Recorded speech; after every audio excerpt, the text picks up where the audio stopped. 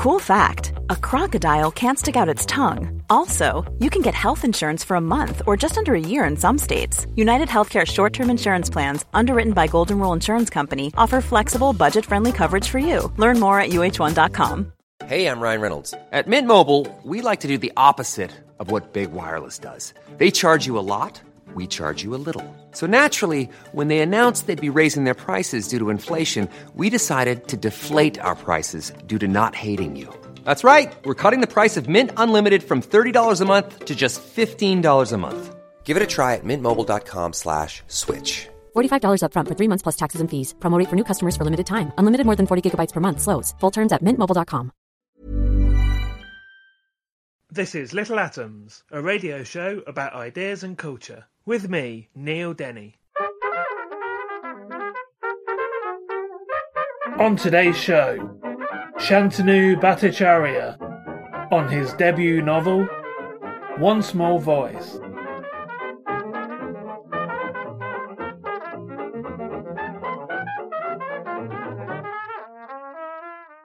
Shantanu Bhattacharya grew up in India and studied at the University of Oxford and the National University of Singapore. He is the winner of the 2021 Mo Susharan Prize, the Life Writing Prize, and the London Writers' Award. His works have been nominated for the 4th Wright Prize, the Blue Pencil Agency First Novel Award, and the Pontus and J.J. Bowler Emerging Writers' Prize, and have appeared in Commonwealth Writers' Adda. He now lives in London, and today we're going to be talking about Shantanu's debut novel, which is One Small Voice. Shantanu, welcome to Little Atoms. Thanks for having me. First of all, describe the novel for us. How would you describe the novel? Right. So I'd call it the modern Indian millennial novel. That's kind of my one-line pitch. But essentially, it is the journey of a young boy who then becomes a young man. And it begins in the early 1990s when Shubhankar, who is the protagonist, he's about 10 years old and he witnesses an act of mob violence. And for various reasons, he decides not to talk about it. So he keeps it all bottled up. And the story then follows him over the next 25 years, where on the one hand, he's trying to find a way out of that trauma. But on the other hand, he's also growing up, from child to adolescent, to a young adult, moving to the big city from his North Indian town of Lucknow. He moves to Mumbai for work, and he's experiencing life as any young person would, making friends, exploring sexuality, earning his own money, and so on. So I think, in a way, it is the coming-of-age story of Shubhankar, but through him, we also see the immense changes that have taken place in India over the last 3 decades, and what that has meant for people in their relationships, and kind of the generational shift that has happened in attitude, but also the rise of the right-wing politics that have taken over the country and brought us to kind of where we are now. So it's a debut novel, but you've been writing for a while, you've written stories. And so tell us how the novel actually came together. Yeah, I don't think I wrote that much before I started writing this novel, to be honest. It wasn't kind of a huge body of work I was producing, but I did start writing after I finished university and I started working. And initially it was whatever idea would come to me, I'd try to write a short story, which didn't read so badly. So I got quite encouraged by them. And then in 2012, I won a prize, which was a UK-based prize, even though I kind of submitted it from Mumbai, where I was living then. And that was really a shot in the arm. And it was a huge boost, and I got really encouraged. And my mind started working in different ways to what more I could be writing. I had a blog, so I was doing that. I dabbled in some kind of ideas of travel writing, went off to a few places, tried to write about them. But then there was this story that is now this novel, that was germinating inside me. And that's when I took this on. And I wrote a few thousand words, didn't really like what I was writing, so put it away for some time. And there was a lot of stuff that was happening in my life at that time as well. So I moved to the UK, did a master's in Oxford for a year, found a job, started working. So a lot of life admin stuff was happening around. So put the novel away for some time and then came back to it in 2017. And that's from when I've been writing it, properly in good earnest, with the intention of actually finishing it and getting it published. So tell us a little bit more about Shubhankar, or Shubby, as he reinvents himself part of the way through the novel. You've introduced him a little bit, but tell us a bit more about who he is. I wanted him to be, I think somebody, one of the readers called him an everyman. And I thought that was such a good description of him. He is someone who any of us could be. He is, he's right in the middle of everything, in the sense that he is not brilliant in his academics. He is not bad either. He is shy, he is reserved, but he's not completely kind of socially inept. He is not the loudest person in the room, but also kind of not the most awkward guy. So he's just there, kind of, he's a presence, and he could be any of us. And there are different parts to him that come out in different situations. So with his parents, he is, a certain kind of person. With his friends, he's a certain kind of person. He can be funny and humorous. When he wants to flirt, he tries to flirt, sometimes successfully, sometimes unsuccessfully. So he's kind of expressing himself in different ways based on the situation. And he's finding his way through life, and he's finding his place in the world. So there isn't a kind of very strong personality there. And that was a challenge when writing this character, because it's easier to write stronger protagonists, give them the best lines, give them the strongest actions.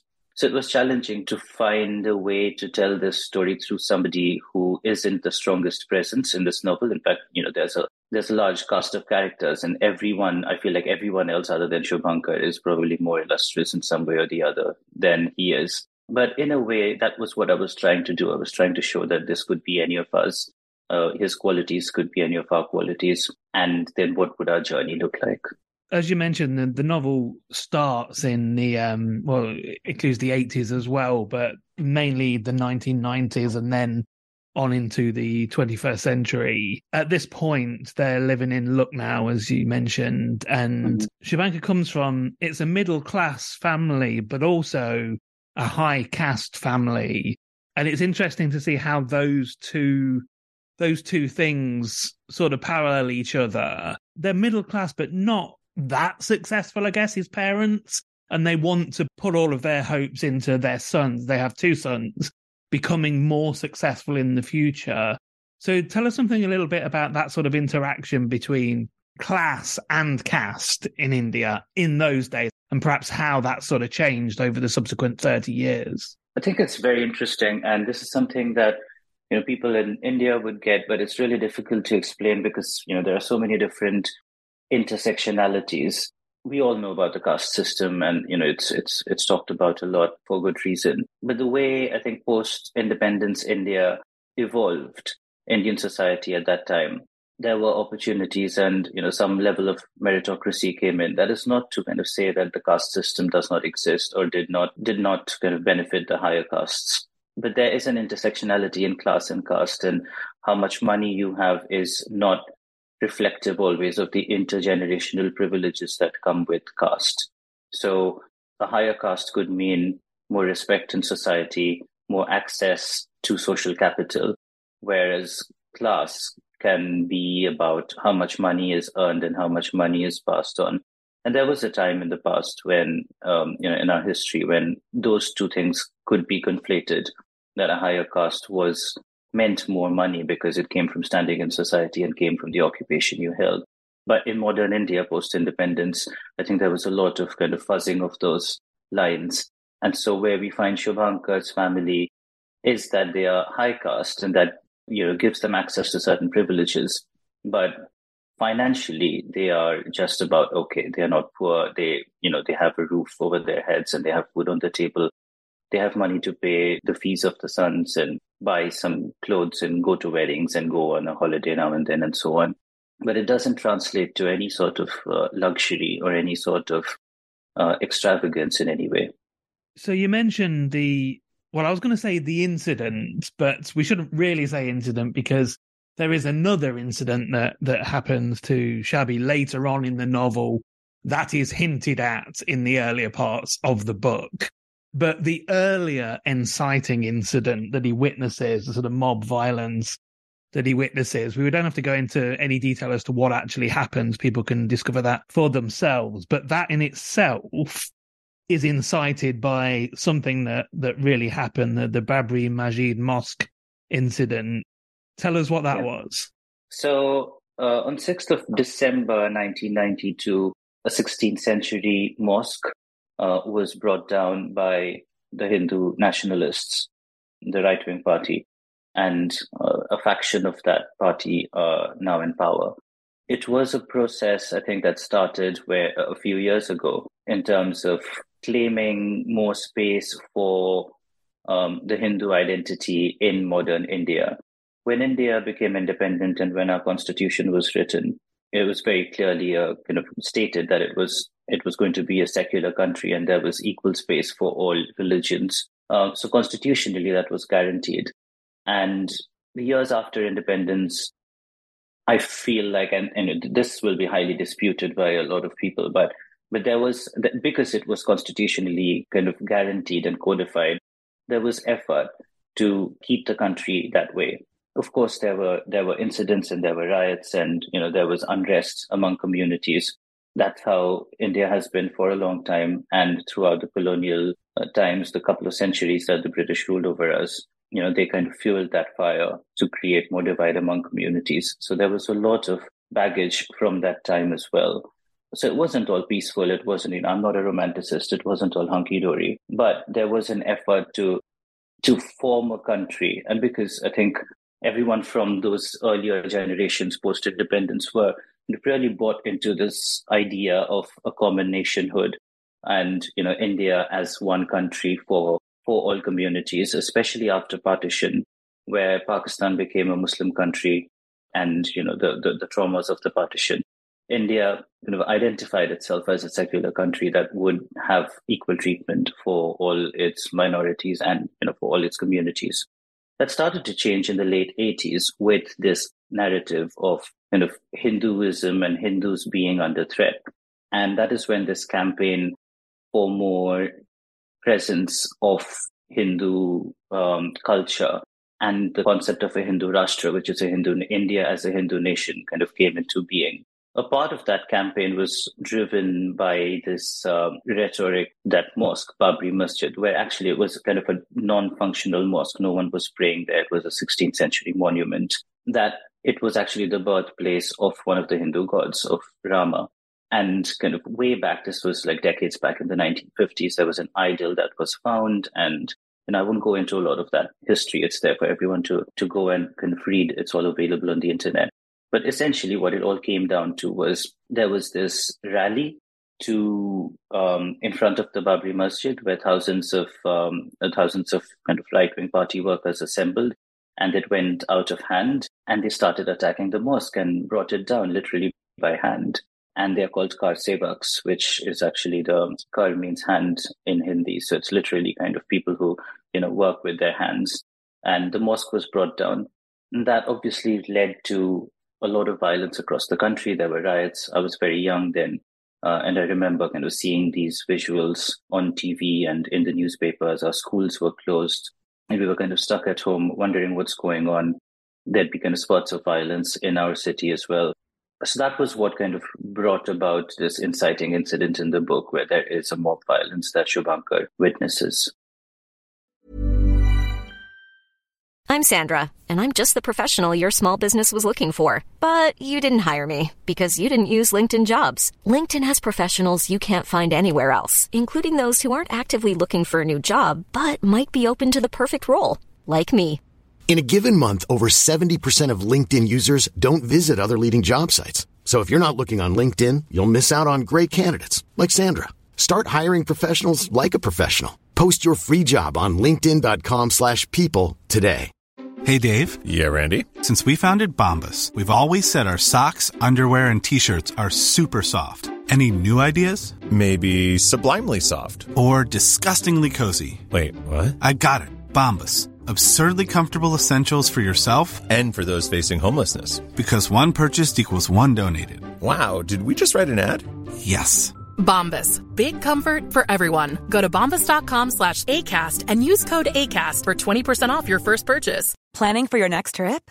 Elevate your travel style with Quince. Quince has all the jet-setting essentials you'll want for your next getaway, like European linen, premium luggage options, buttery soft Italian leather bags, and so much more. And is all priced at 50 to 80% less than similar brands. Plus, Quince only works with factories that use safe and ethical manufacturing practices. Pack your bags with high-quality essentials you'll be wearing for vacations to come with Quince. Go to quince.com/pack for free shipping and 365-day returns.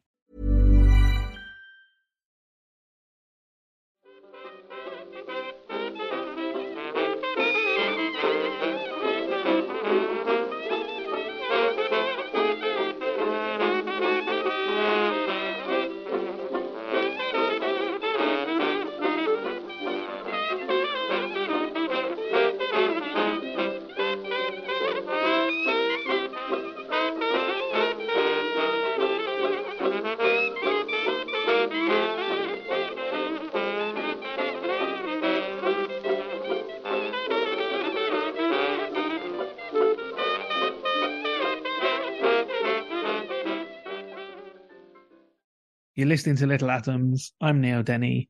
Today I'm talking to Shantanu Bhattacharya, and we're talking about his debut novel, One Small Voice. And Shantanu, just staying with that early 90s beginnings of the sort of rise of modern Hindu nationalism, there's a character that you represent this through in the book, Suresh Mausam, a sort of local politician to begin with. Tell us something about who he is. Yeah, he's an interesting guy. He is, every family has one or two relatives who have kind of reached outside of the realm of the family, especially a family like this, where everyone is very kind of middle class and just wakes up, has their tea, has their breakfast, goes to work. Suresh Mausam is the guy who knows people, who can make things happen. And I think as the story goes on, we realize that that is because he has political connections and he has political aspirations. And and he is basically somebody who, as the story progresses, climbs through the ranks.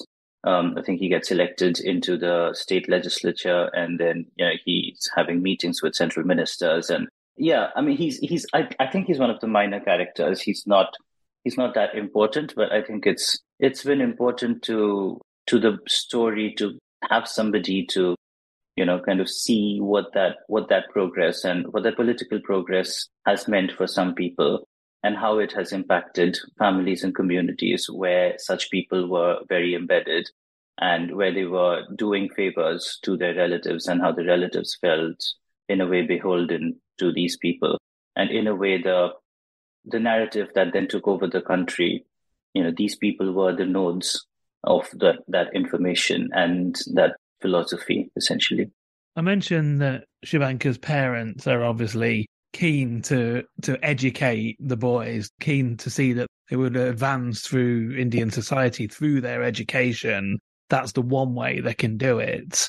And so first of all, we see they go to what is basically a Christian school. Tell us something about the school they go to. So when I was growing up, and for many decades after independence, there were mainly, I'd say, two kinds of schools. There were the Christian schools run by missionaries, which in a way had survived colonial rule and post-independence. And these were what we call the English medium schools. So if you wanted to learn English, and if you wanted to study in English, have an English education, then these were the schools you went to. And then there were the other state schools, which were in the local language. So whichever state you were in, that's the language you would study in. There were some other kind of centrally run schools as well. But it was quite a segregated school education system. I think in the last couple of decades, we've seen more schools come up with kind of the international baccalaureate. These are more kind of the high-end public schools that charge a lot of money, that a lot of parents send their kids to. But those schools did not really exist that much when I was growing up. And so that's the kind of school he goes to, where there's a lot of emphasis on speaking in English. We were punished for not speaking in English in school. It was quite a kind of a dislocating experience to be out in the streets and speak our local language and speak my mother tongue at home. But suddenly in school, we were very different, and we were all speaking English and punished if we didn't. But yeah, I would say that much of the reason for Indians being quite conversant in English, and why India has done well on a global scale, because of kind of, English becoming this global language of business, and Indians being fluent or conversant in English, was down to a lot of people having an English medium education. So I think they have had a role to play in where India finds itself in the global economy today. So I'm not taking credit away from them. It was just quite a dislocating experience to have to kind of context switch into different languages at different points of the day. There's a scene in the book where through the school, the kids go and do something with their amazing name of socially useful, productive work. Yeah. What was that? It was actually a subject, and it was an optional subject when I was growing up, SUPW, socially useful, productive work. And that was kind of the label for doing any kind of charity work in the community. But it was also kind of a subject, and the marks, factored into your total score at the end of the year. And a lot of people would do that because they would want to get a good score. And, you can't really get marked down for SUPW if you turned up and, I don't know, cleaned the pavement or taught kids to draw or whatever. You'd get full marks, essentially. And this is the late 90s leading up to the Y2K, literally, which features in the book. And this is the beginning of India becoming like a world powerhouse in engineering, computing and IT. And so it's absolutely critical for this entire generation of people to get into Indian Institute of Technology College. And we see this and the application process of this and the toll that it takes on some of the other students in that generation. So tell us something about what this was like in the sort of late 90s. I mean, I think that's still the case. India has kind of established itself as a global information technology powerhouse. But, given the population of India, there's still room to grow. And now we have CEOs of major technology companies who are Indian across the world. I think India is home to a record number of unicorns, which is companies with over $1 billion valuation. So startups, essentially. And this will only grow. So there's still a lot of that happening, kind of that obsession with technology. And it's been a great story of social mobility, whereby, by sheer kind of dint of meritocracy, if people were good at something, they got to study it and they got to get jobs. And that has lifted a lot of people out of difficult situations or even like sheer poverty. But there is also something quite problematic about there being just one option for an entire generation of people, or like generation after generation of young people, where, you study engineering, you get a job with a multinational company, whether it be an Indian multinational or American multinational. And that's the only path that your parents can imagine for you. And so everything else kind of falls by the wayside. So if somebody wanted to write, if somebody wanted to paint, if somebody wanted to study languages, if somebody wanted to, I don't know, not do anything for a while, take a gap year as people do here, those options were just not available and still aren't. I think we're very much still kind of in the rat race, even though I'd say that parents are more conscious of the toll it takes on children now than, they were back then. And it was just mind-boggling. You'd be traveling around the country in intense Indian heat because all these exams were in the April, May kind of time frame. So you'd be traveling around the country and everybody would be traveling around as well and taking the same exams. There was the exam for the IITs, and then there were exams for the other colleges. There are state colleges, there are regional colleges, there are private engineering colleges, and, you just kind of, I think they've done some work in standardizing and streamlining some of this now. But back then, it was just kind of a circus. And all of us were just on a train all the time to kind of perform at these different circuses, I would say. And it was quite, thinking back now, it was grueling physically, of course, emotionally as well, because all these results would, be announced and, your friends would make it into some colleges and you would and you wouldn't and all of that. But I think it was also dehumanizing too, for all of us, kind of thousands or even millions of youngsters to be boxed into the same path and be told that we can all only have the same future. And it's only now, I think, that a lot of people from my generation are starting to see what this has meant for them and the things that they could have done, the ways they could have bloomed, the ways they could have exercised choice were taken away from them. And now a lot of people, a lot of writers, a lot of comedians, stand-up comics, which is a big thing in India now, a lot of artists dancers, painters from India are actually ex-engineers. They all studied engineering and tried their hand at that before they said, okay, this is enough. I'm going to go do something else. And it's only now that we're starting to exercise that choice, which is, for some people, it's too late because you need kind of proper instruction and technical education, and it's too late to invest in that kind of thing. So yeah, I think it's a story of success if you look at it from the economic lens, but it is also, from a human lens, it is a sad story, and I wouldn't wish it upon an entire generation of people anywhere in the world. We talked about how the inciting incident that Shubhankar witnesses and then basically spends the rest of the novel dealing with PTSD, I guess, is a good way of describing it, of the memory of that incident and how that was an inciting incident in the beginning of the rise of Hindu nationalism in India. And I wanted to talk about how that basically led us to now, like with, Modi in charge of India at the moment and the nationalists basically ascendant. Yeah, it's been interesting. And I think, this is something for us to probably think about when this time has passed. I feel like we're still very much in the middle of it. And when you're in the middle of something, it's difficult to analyze as to what happened and why it happened.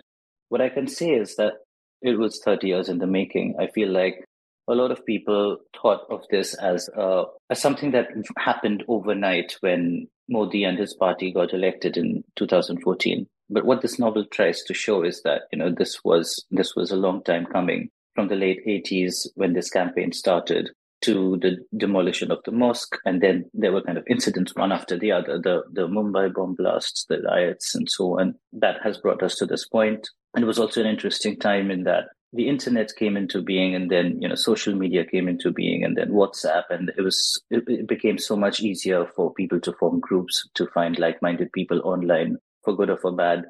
And that's happened across the world, for misinformation to spread on WhatsApp, for, fake news to flood our devices. And I think a lot of technology has led to where we are, where we don't know what's true, what's a fact and what's not a fact. Somebody you have been friends with forever, somebody you've known for a very long time comes and tells you, did you know that, before the British colonized us, we were flying planes, or our gods knew plastic surgery.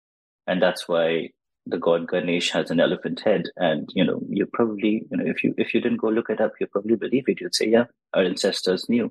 And so there was a lot of this kind of rumor mongering and spreading of falsehood through technology that has brought us to this current point. And I think it's very interesting also, this whole phenomenon that has taken over the entire world. You see that in America, in the UK, in Europe, and in India, where the majority feels threatened. And this is really something for all of us to reflect on and, find a way out of, because the whole point of being a majority is to not feel threatened, because, you have the numbers and you are the kind of the dominant denomination. Your language, your religion is dominant, especially Hinduism in India. I mean, 80% of the population are Hindus.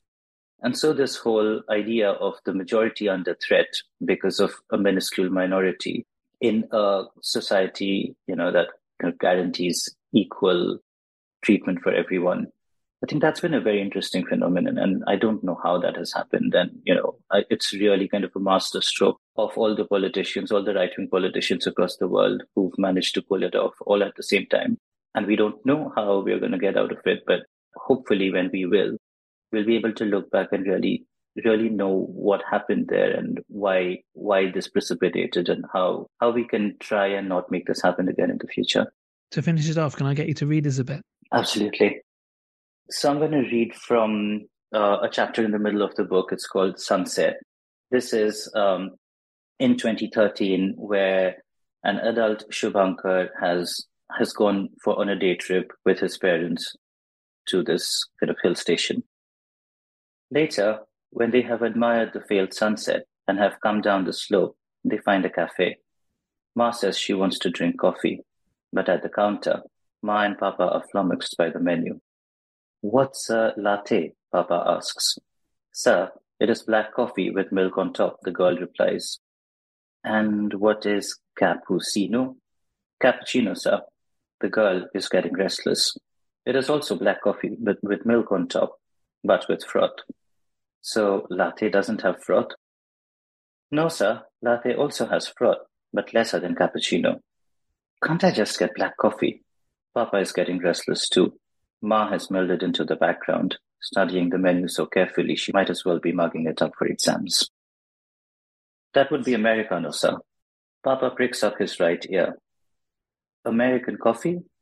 Where are the other ones from then? He steps in to rescue his parents. Why don't you go and find us seats? I'll order. Relieved, they huddle away from the counter in quick steps. They are finally ensconced at a table with a view, only slightly marred by two fat children trying to mount a heaving mule, the parents running around clicking photos, the mule ejecting projectiles of poop all over the pavement. Ma and Papa sip on their coffees carefully. Ma has a moustache of foam that Papa dabs away with a hanky. Is the coffee good? He asks. His parents bob their heads. This coffee costs 175 rupees. Papa is still stuck on the menu. Can't believe the prices he's seen. Ma looks guiltily away, like she has committed a crime by wanting to drink coffee and spending so much money in the process. How things have changed in the last few years, Papa shakes his head. Air-conditioned car, seat belts, smooth highways, American coffee shops.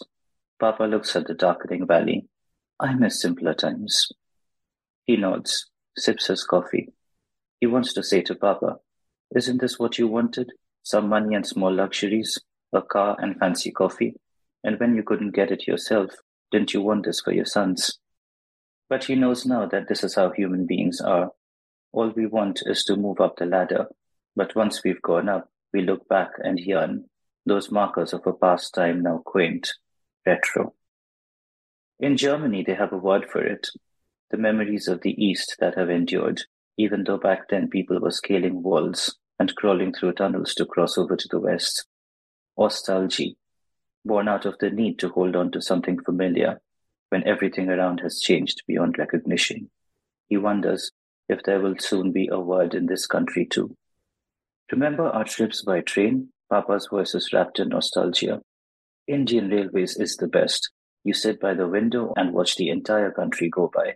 Farms, villages, towns, forests, the real India. Papa smiles fondly. And then at the stations, drinking sweet milk tea in clay cups. Ah, that chai. Papa smacks his lips, slaps his thigh. Remember?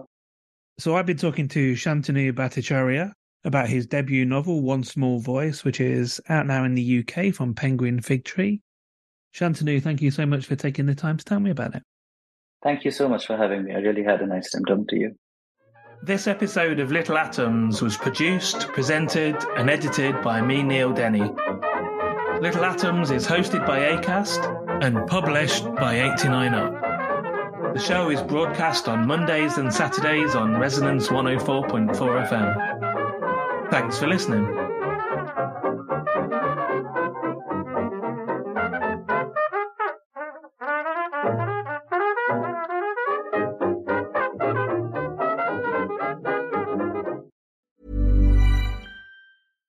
Hi, I'm Daniel, founder of Pretty Litter. Cats and cat owners deserve better than any old-fashioned litter. That's why I teamed up with scientists and veterinarians to create Pretty Litter. Its innovative crystal formula has superior odor control and weighs up to 80% less than clay litter. Pretty Litter even monitors health by changing colors to help detect early signs of potential illness. It's the world's smartest kitty litter. Go to prettylitter.com and use code ACAST for 20% off your first order and a free cat toy. Terms and conditions apply. See site for details. Planning for your next trip? Elevate your travel style with Quince. Quince has all the jet-setting essentials you'll want for your next getaway, like European linen, premium luggage options, buttery soft Italian leather bags, and so much more. And is all priced at 50 to 80% less than similar brands. Plus, Quince only works with factories that use safe and ethical manufacturing practices. Pack your bags with high-quality essentials you'll be wearing for vacations to come with Quince. Go to quince.com/pack for free shipping and 365-day returns.